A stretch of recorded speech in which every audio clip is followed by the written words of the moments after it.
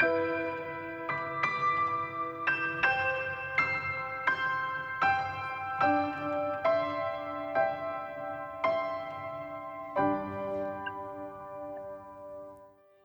you are listening to Radio Maria, and this is Just Life, and I'm delighted to welcome today David Fussell. First of all, David, I hope that I'm pronouncing your surname correctly. Well, there are different pronunciations. We normally say Fussell, but a lot of people call me Fussell like that, so I'm fine. You know? Okay, I don't know if I've made you more posh or less posh, but David Fussell. Yeah. But David, welcome, and reading a little bit of background about you, sort of it was like a fascinating story, a difficult and a tough story, but one I hope that will give our listeners a real insight, because just reading a little bit about even the experience as a homeless person, getting a tent for you and why that was necessary is like heart-wrenching to hear. So David, if you just tell us a little bit about yourself. Yeah, my name's David Henry Fussell. I came back to London because I consider myself a Londoner. My parents were North London, but unfortunately in 2013, but I was homeless very sadly at the time. A lot of things had gone wrong with me. I had a major flood issue with the house my parents had left me, which ended up costing me 90 grand of extra damage, which wasn't covered by the house insurance, because your house contents insurance is that. And I had so much damage done to the exterior of my house, it put me in quite a difficult financial situation. And the interesting and unique bit of my story is that I came to London with a hard drive with a feature film on, which I'd made in the interim period after the flood and everything. And I eventually managed to release that, and Vice documentary did a documentary about that called The Homeless Film Director, hence why I'm often known as that. Yeah. And so in that sort of that documentary, like, tell us a little bit about that. Well, I managed to release my film on like a pay-per-view platform, and I was quite exhausted on the run-up of getting it ready and releasing it on the pay-per-view. And I just had a few sales as well. And I went to an art group, which I sadly no longer exists, but at the time it did. And I had some good friends there. And I just sat down there and I said, I've just launched my film. And the friend of mine, Aaron, he said, that's amazing. And Aaron's quite a person that writes off to the newspapers, and he wrote off to the newspapers. And then what happened then was that Vice contacted me, and they made a documentary, and they actually got me a premiere screening at Screen on the Green in Islington. So that was an astonishing experience. Fantastic. And if people want to watch that film now, is there a platform on which they could view it? You can find the trailers. It is on, if you Google, there are links. But because at the moment I haven't paid up my Vimeo Pro, I will be doing that hopefully before Christmas. I'm not sure whether you could hire it, but you might be able to. Okay. And then I'm also delighted to welcome now. We've got Hal St. John and Father Dominic Robinson. I haven't seen Hal in many years, but he used to play music at the first Sunday masses. Young adults masses at Farm Street. I'm not sure either of us count as young adults anymore. And that's where I first met Father Dominic. But sort of how is now I've followed his musical career taking off with Uberfuse. So welcome, Hal. And do you want to just tell listeners a little bit about yourself and what you do?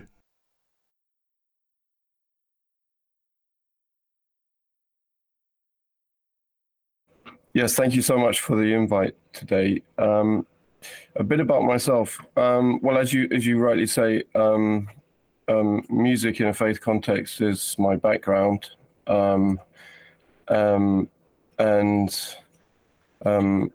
it's possibly unusual for songwriters today to allow their faith to infiltrate their their creativity in the way that we do, but that probably sets us apart from other aspiring artists today.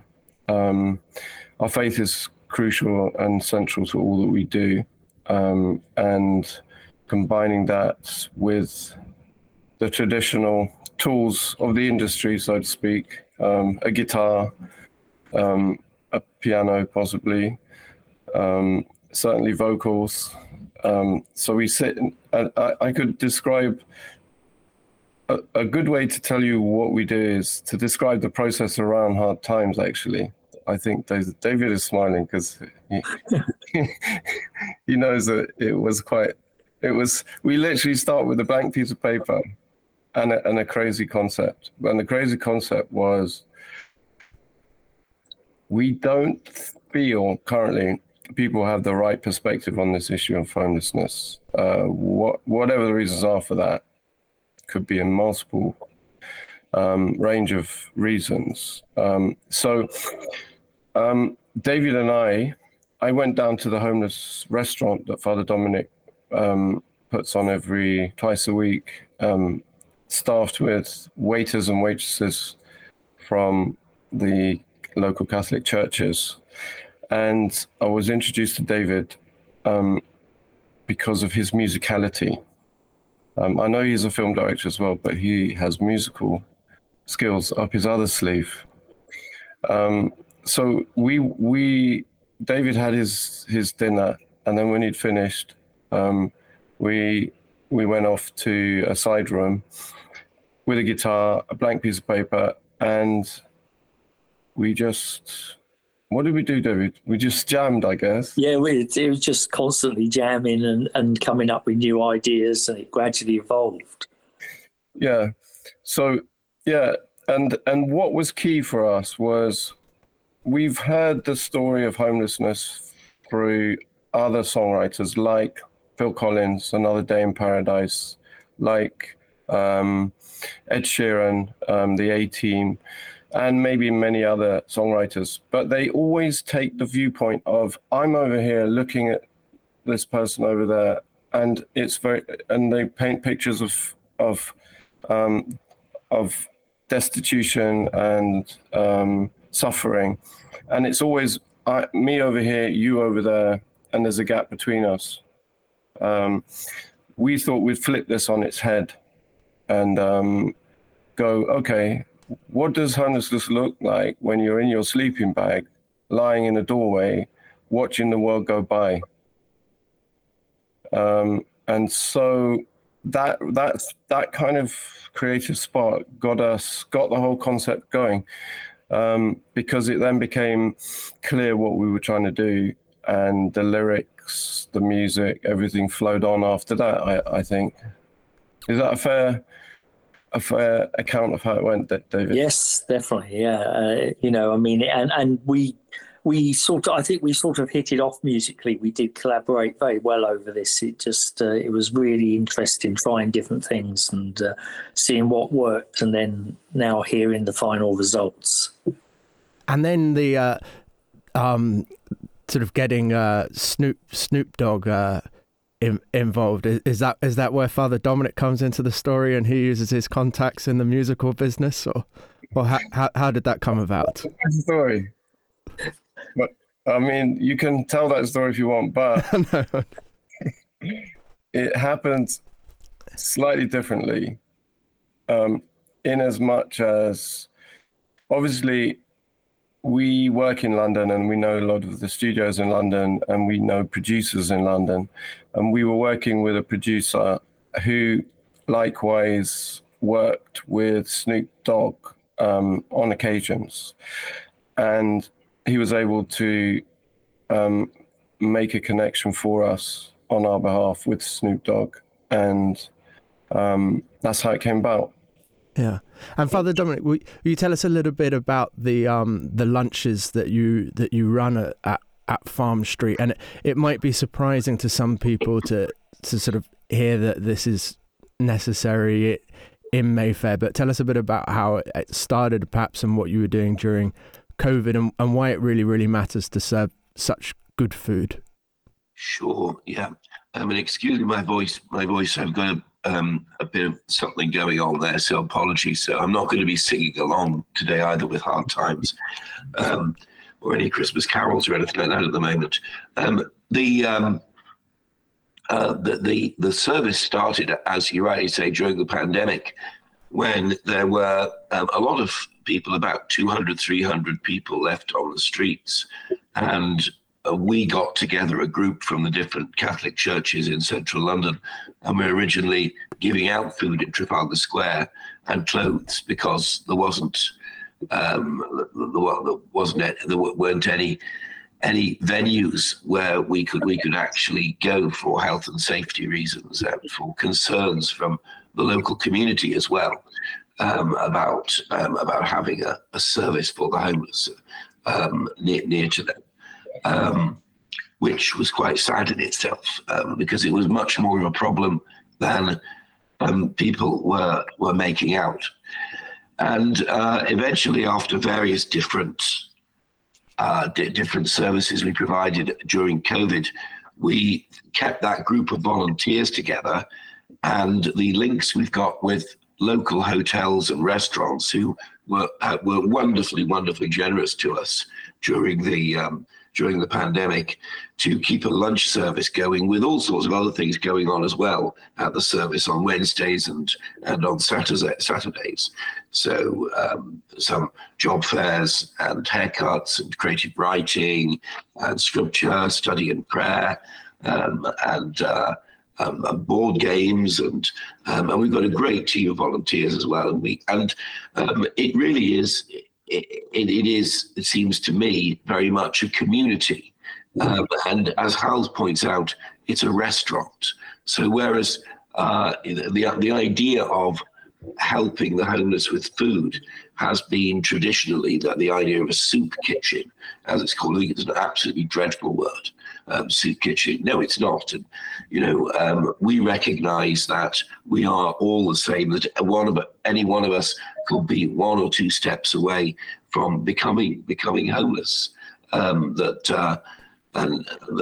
true indeed of our volunteers. We discovered that, and we've had guests as well who have also helped on the service. So this community feel is exactly what Hal is talking about. That it's not them and us, which you often get in some of the songs about homelessness. This is a different way of looking at things. The song reflects what the service is about, and it's a restaurant. It tries to afford dignity, giving people time, befriending, and giving good food as well, which is provided by the local community, who also are happy to help.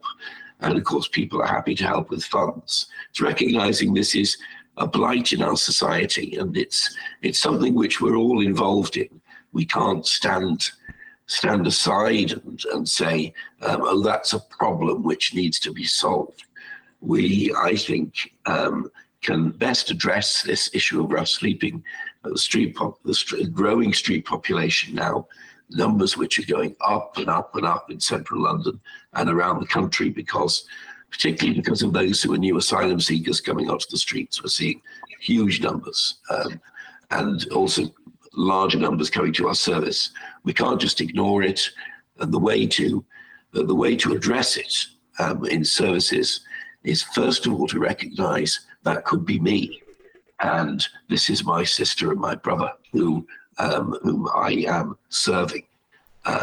So that's what we do, and that's how we came to this project, the song, which is raising awareness of what's actually going on. And just before we sort of play the song, David, I wonder if I might ask you one more question about, because Father Dominic said there about all of us are potentially sort of, just one or two steps from homelessness, and you mentioned about, there you were in a house and a massive flood. So how did it feel, and how do sort of other friends of yours feel when you hear sort of Suella Braverman sort of like describing homelessness as a lifestyle choice? Well, it comes out of ignorance of the situation, and obviously these people are so out of touch with what most of us would call reality, do you know? And it's obvious with that sort of statement. I mean, I'm now thankfully housed because I got myself to Falmouth University, and I'm on a film course, and I'm having a wonderful time in beautiful surroundings and a beautiful room. And I wouldn't have got here if I hadn't been able to use a tent on the sidewalk to look after my equipment and my safety. I wouldn't have had the opportunity to have done that and got myself off the streets. So if you force people not to have tents, then people will be in such a bad state, far more than they are anyway. And a lot of opportunities or a lot of things that people expect people to do, like go and get yourself a job. I always worked when I was homeless. I had a job at Next in Fenchurch Street for 4.5 years. And I worked for the Swiss Church on Endell Street. And I managed that because I could keep myself tidy and clean, because I was under shelter. I wasn't getting soaking wet if the rain came in hard. So, I think really and truly there needs to, if people don't want to see people in tents, which who wants to see people in tents, we need better housing to be available, because the housing conditions in London, the sort of room I'd get in London would be half the size of the room I'm now living in at Falmouth University, and it would probably be rodent infested and perhaps cockroaches and everything. And I'd be spending probably £1,200 a month for that sort of room. And then that's how people get trapped on benefits and can't get off benefits. So. Yeah, and just pick up on one thing you said, that so I think most people presume that the tent is for warmth and for shelter and obviously that, but you mentioned about safety. Well, yes, because I mean, the thing that I never liked having a tent earlier on the street, because when I had a job and I had to be up early in the morning, it's an extra thing to pack away. And I used to love getting up and just going swiftly off to work. But when I was starting to develop the film and I'd actually packed my job in, because it was such a big job getting the last post-production of the film, a sad incident happened one night when people were just smashing bottles up and down Tottenham Court Road, and they were just throwing bottles around, and one of them smashed in my face. And that's because I wasn't in a tent and I was just sleeping in my sleeping bag. Now, thankfully, it only gave me a small cut on my forehead, but that was extremely lucky. It could have blinded me or whatever. And it was after that that I said, well, I've got to make sure I'm in a tent, because that wouldn't have happened if I was in a tent. Okay, well let's take a listen to the song now. So this is "Hard Times" by Uberfuse featuring Snoop Dogg.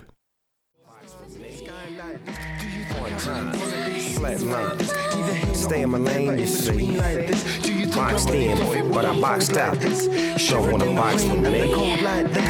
Hard times.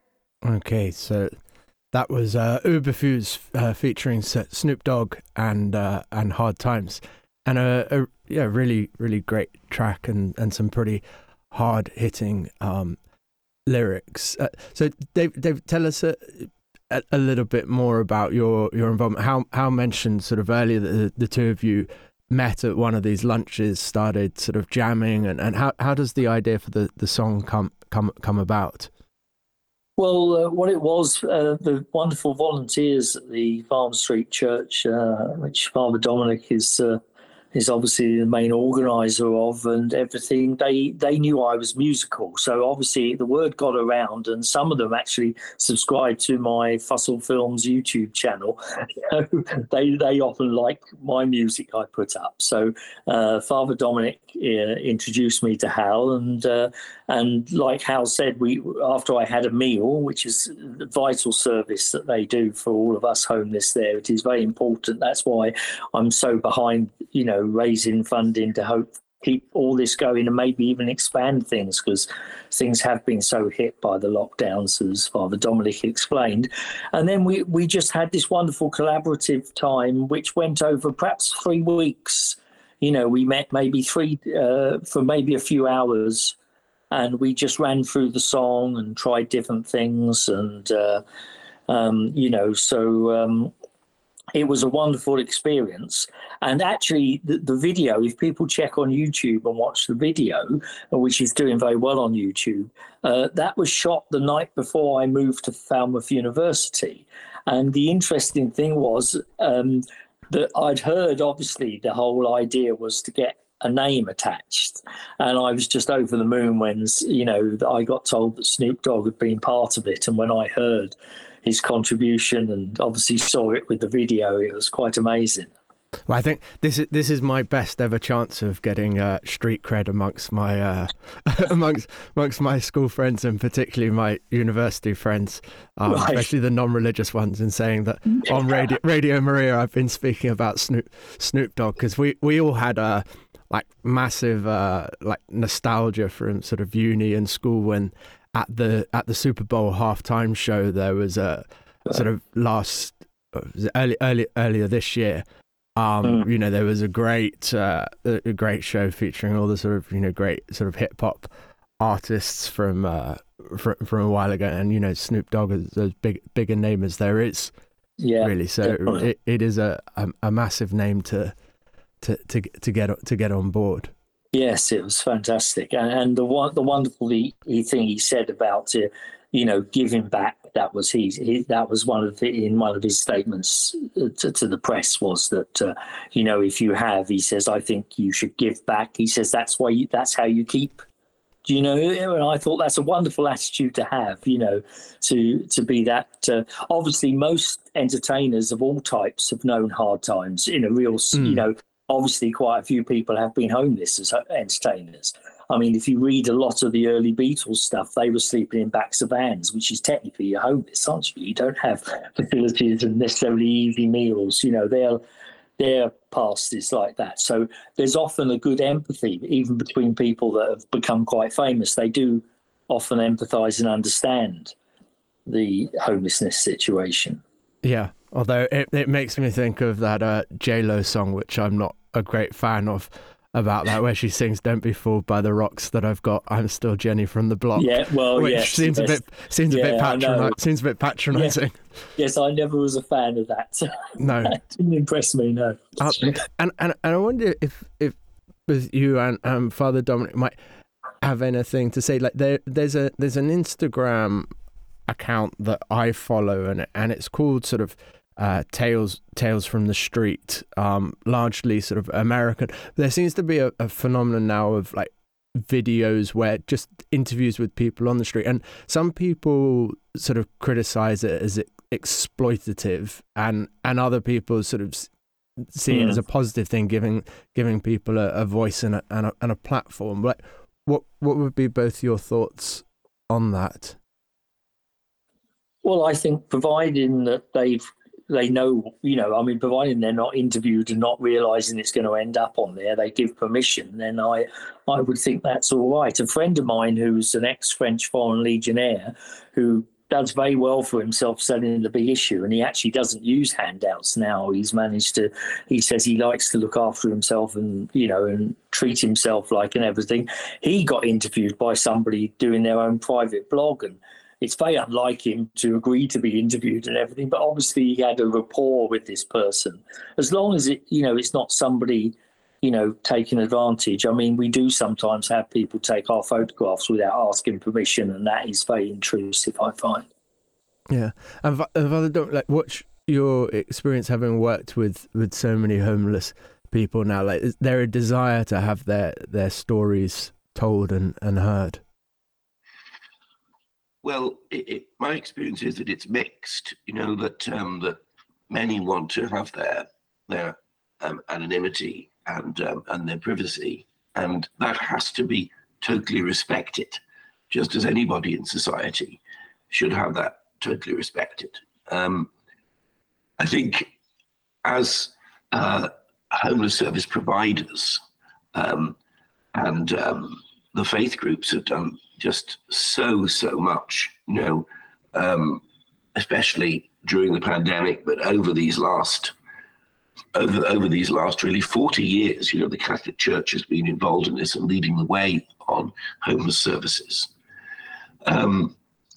As John Bird, the editor of the founder of the Big Issue, said, we need to move away from handouts to giving a hand up. And that involves advocacy. It involves telling people stories. It involves telling stories from the perspective of those who are actually on the streets. And so we don't want to intrude. That's absolutely vital, because that's the dignity of every human being, not to be disturbed. And especially when, people are really at their lowest and are experiencing a lack of dignity. They can't be exploited. But from the perspective of those who are providing the services, I think we need to find ways in which we can tell the stories from those who are sleeping, from their perspective, rather than from our own perspective. As we've been saying, that's what the song is about. It's about telling the story from David's perspective. And the more that we'll do that, the more that we will raise awareness of what rough sleeping is about. Because there are a lot of people, I think, out there who, and I meet this all the time, who think that the issue is to do with, as Suella Braverman put it, lifestyle choice. Or it's to do with drugs. It's not something which we can solve. We can't eradicate rough sleeping. We can't address the issue adequately, because it is the choice of the individual, or for whatever reason they've got into really bad habits. But I know that that's not true. Those who do our outreach know that's not true. And that story needs to be told from that perspective. Even if it is not from the individuals who speak themselves, but we need to bring their stories to light. Of when I walk down Oxford Street on a Monday evening with our St Vincent de Paul soup run, as we still call it, in fact, because we do give soup and we give sandwiches, but it's a service which also involves befriending. I meet people one after the other who are sleeping rough and ask them, do you want to find accommodation? And they say, well, we've looked for accommodation, but the hostels are full of drugs. You ask, have you anywhere to go? Say no, because there was a relationship breakup, my boyfriend or girlfriend, and I don't have any other family, and it's that kind of story which needs to be told, I think, even if it is secondhand. And the more that we can try and engage people to tell a story, perhaps but only when they're ready. I mean, here at Farm Street, we have, like I mentioned before, and people know, Andrew White, our artist in residence, is also someone who has raised awareness of homelessness through doing what David's talking about, of going out on the streets at night and, with permission, making sketches anonymously of homeless people. And that's valuable too. We've had a couple of exhibitions. It's called The Fragile Line. And that picks up how the sketches are line drawings. And it's also the fragile line between being in society and then being in what has become a forgotten part of society, where people slip into that. And so the more that we can tell the story from that perspective, holding the dignity of the individual, then I think the more that we will be able to address the issue of homelessness. That's my view. Yeah, and so you had at Farm Street installed a kind of very sort of powerful sculpture of the homeless Jesus. Can you tell us a little bit about sort of reactions to that? Were there any people sort of voicing this dissent about that? And perhaps David, you mentioned, you know, how you found that sculpture. Maybe David to go first. Yeah. Oh, okay. Well, I mean, it's often discussed amongst our homeless. Of course, often in his life, Jesus was homeless, wasn't he? Not only when they were in the stable. I mean, the stable wouldn't be classed as an abode even back then, but often other times in his life, you know. So obviously there's a great connection.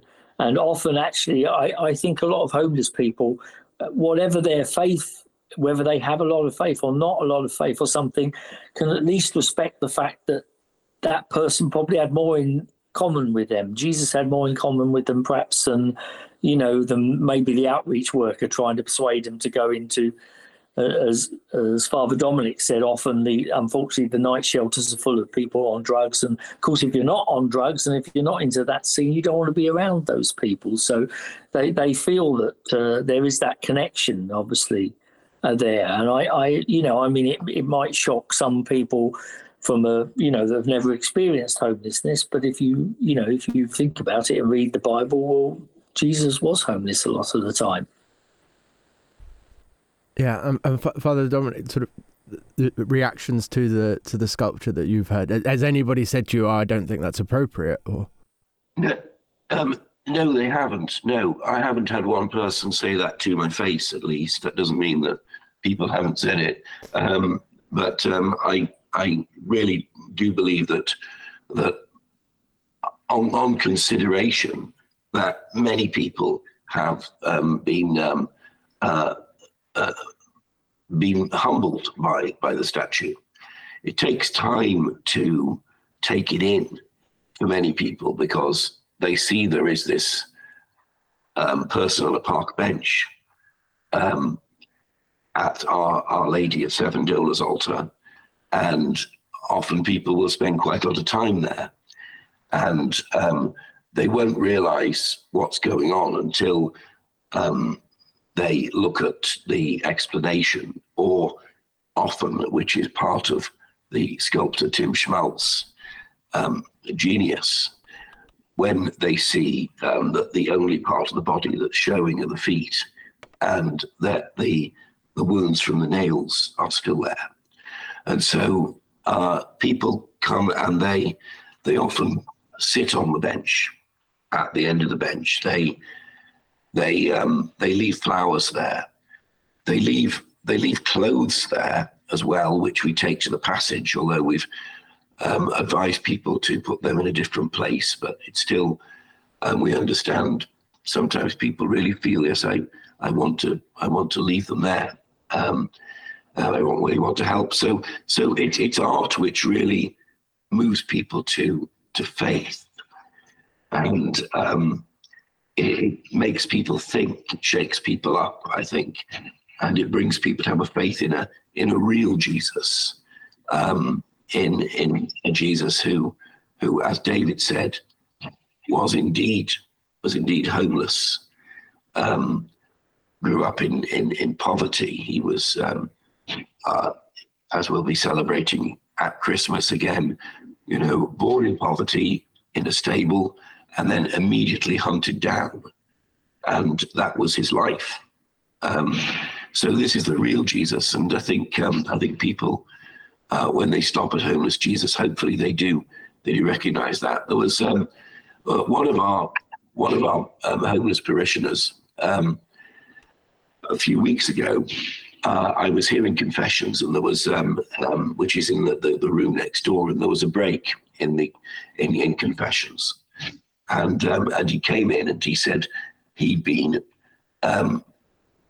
reflecting in front of homeless Jesus that morning, and he decided that he was going to try and get off the streets and to go and reconnect with his family in another city.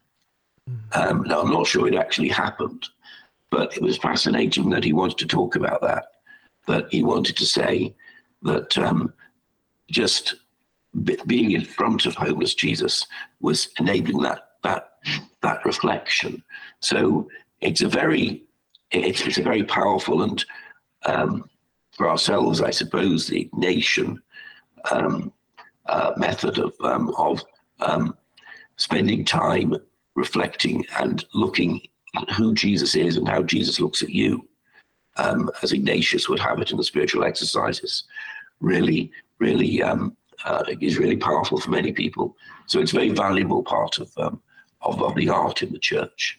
Yeah, and that placement, but of it in front of the statue of Our Lady of Dolors, Our Lady of the Seven Sorrows, like that's not accidental, is it? Like the first sorrow is the flight into Egypt, that Exactly. that homelessness experience, that refugee status experience from the very beginning of his life.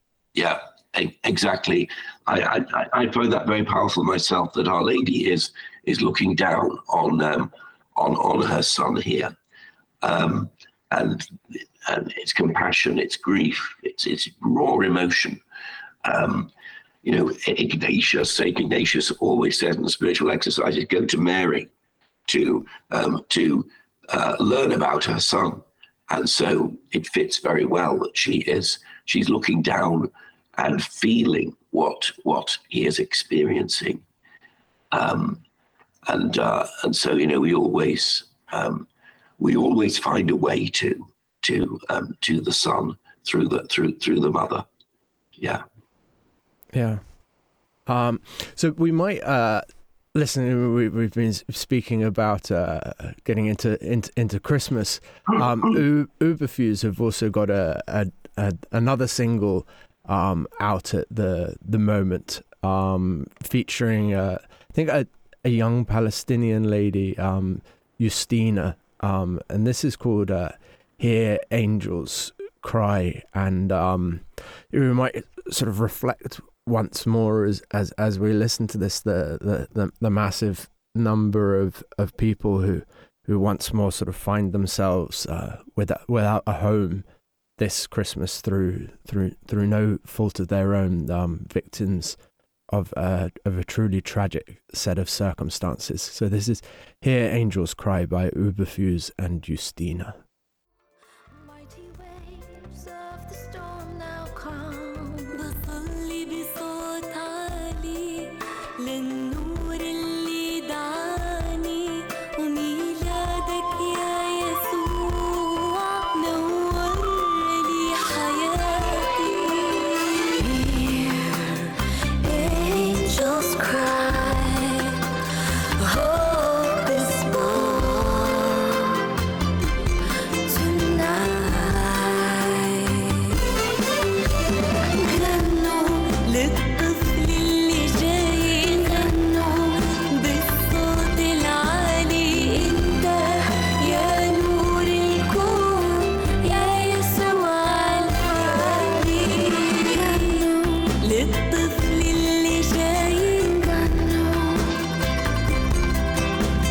انت يا نور الكون يا يسوع الحبيب.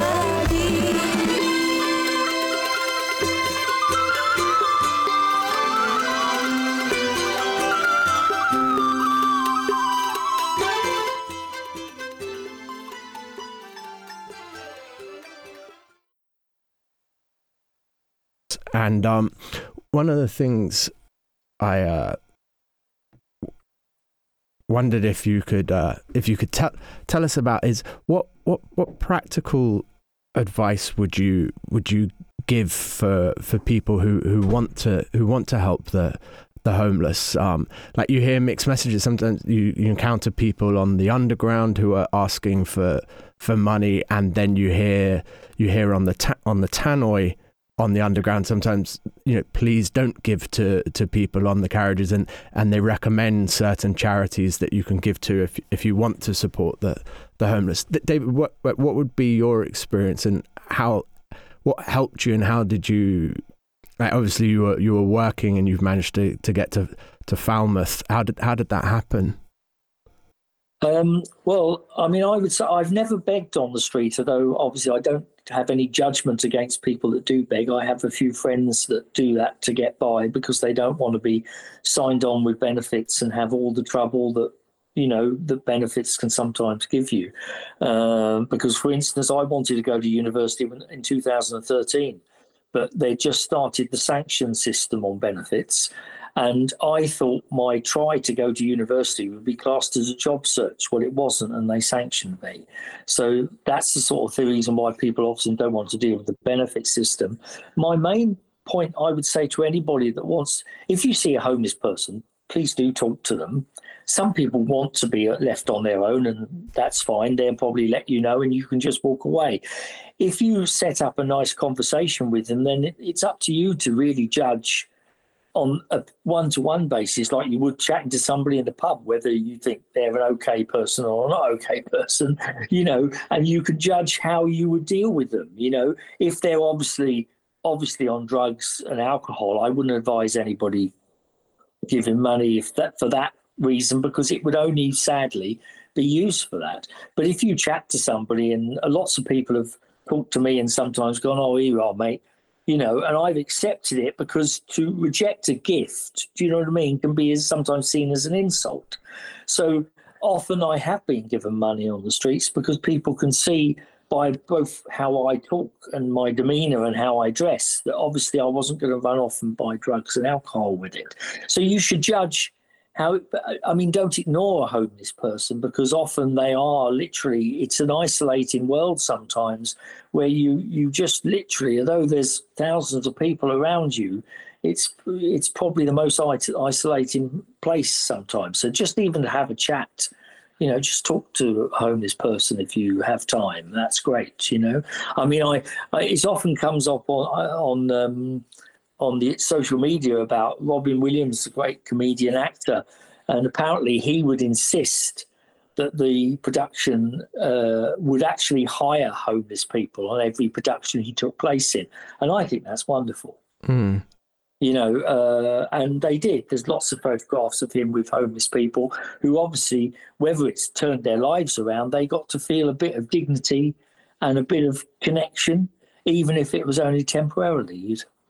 Yeah, it's very interesting what you say about not rejecting a gift, because I found in another sort of context as a priest that sort of gifts are often the way that people want to enter into relation with you. And somebody once said to me, like, it doesn't matter like what you're offered as a priest and whether you're not hungry or not, accept the gift. And so like people in airports who said to me like, "Oh, would you like a biscuit, Father?" And it's not that they're really worried whether they want a biscuit. That it initiates. It's one of the ways that we build relation. Yes. Well, especially, I mean, the food. I mean, this is common to humanity all around the world. Is we have this thing of sharing food, don't we? I mean, it often comes perhaps from a time when food was very, very even more difficult to come by than it is today, if you know what I mean. And we have this thing that, welcoming, if you welcome people by offering them some food and sustenance. And this is, I think, a basic, nice side of human nature. And also what I would often do, and my friends would often do, is you don't really like to turn gifts around. But what would happen if I'm not hungry and somebody's given me a lot of sandwiches because they think I am hungry, I have these sandwiches? We would go out then and try and find other homeless people to give that to. Or what happened one night, it was nearing Christmas, my friend and I was at the bottom of Tottenham Court Road near Warren Street Station, and there was a handout we used to go to then, and we were waiting to go, and somebody dropped off loads of cans of food, and we knew they ran a night shelter, and it was really heavy for my friend and I to carry, but we carried all these cans of food. It was only a few hundred yards, thankfully, to their meal night, and we donated that all to the night shelter, you see, because you don't want to waste food if you can avoid it. So that's how it tends to work, Yeah.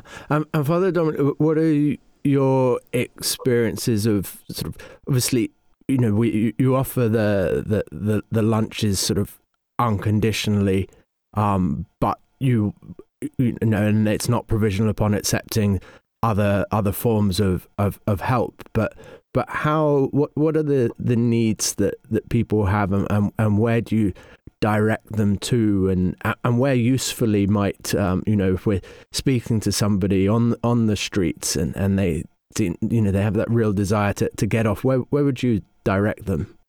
Well, one of the key places which we work closely with in London is the Passage, who are able to provide some kind of advice on how to move on in life. Other places around central London, like St Martin in the Fields and the Connection, will do the same. There isn't enough of that. I think that's true. We have worked with a couple of companies around job fairs in the service, but very often as David said, it's getting into those conversations and finding often people know what they really need to do to get back into work, back into society. They have the outline of that, and it's befriending, and it's being involved in those conversations. I think there are various schemes, but it's developing that relationship first. I think very often, I think those who are at their lowest ebb, they feel that they are completely forgotten, and just befriending and getting to know people. There's a huge lack of suitable accommodation. That's a major problem. So we need to try and provide much more of that, and in a dignified setting. So one of the real issues is when people call at the church, which they do all the time, and they are looking for a bed for that night. They're newly homeless, and there's nowhere they can go. There's a story about family breakup, and loss of job, or abuse at home, and there. It's really what you really want to do, apart from spend time, give time, and perhaps give some food, find a place where they will be able to get some food. What you really want to do is provide a bed for the night. And people who are newly homeless, they say that, after a couple of nights on the street, that was, and I don't David experienced this is, but he's an incredible story, but many people get really worn down and stuck in the system of being on the streets after just a couple of nights. If you see someone on the street, and obviously the first thing is, in addition to spending time with them, in addition to perhaps giving money, although I wouldn't recommend that a lot of all the time either, really to discern when someone needs it and when they don't. That's what we do here. Advising, getting into those conversations, advising, have you been to the Passage? Have you been to the Citizens Advice Bureau? Have you been to your GP? There's a very good GP service at the Condell Hume Centre as well, which specialises in homeless medicine. All those services are around the Catholic Church, largely providing around Victoria and Westminster. But beyond that, and finding a bed for the night, that's the real challenge. I think housing first is really key, because once you give someone a bed for the night, you give them some food, give them a bit of dignity, then you can enter into those conversations. I think that's what we need in London more than anything else. We need proper emergency accommodation for the homeless. I suspect that parish priests have this same experience, has a similar experience, and it comes up in our deanery meetings when somebody come, and we have maybe 3 or 4 people a week who call at the door and are looking for accommodation. And because we've got a name for doing work with the homeless, and we have to say the only thing we could do is to phone the emergency number called StreetLink, and then you have to stay in the same place, but you're not able to be visited for maybe 48 hours and be assessed. So we need something more than that. We need, so it's very difficult. How does the general public work with the homeless when actually the facilities, the services aren't as great? They in many ways are great, and you can point them to them, but we need, urgently need more money being put into this, I think, into emergency accommodation. So you can always help with your money, you can always help with funds, and that will go to much needed increased services. Great. I'm really sorry that we're running out of time now, but I'd love to get you both back on, and David, I'd love to hear a bit more about what you're doing and what you're studying on your film degree and the projects that you've got in mind. So we'll be in touch, and consider yourself invited. Well, thank you very much indeed. That's very kind. And Father Dominic, I wonder if you just might close with a prayer for us, please. With pleasure, with pleasure. In the name of the Father, and of the Son, and of the Holy Spirit. Amen. Amen. Lord, as we move through this season of Advent, we pray that we may be made more and more aware of who this Messiah, who is coming into our world again, really is, in his humanity, in his brokenness, in his vulnerability.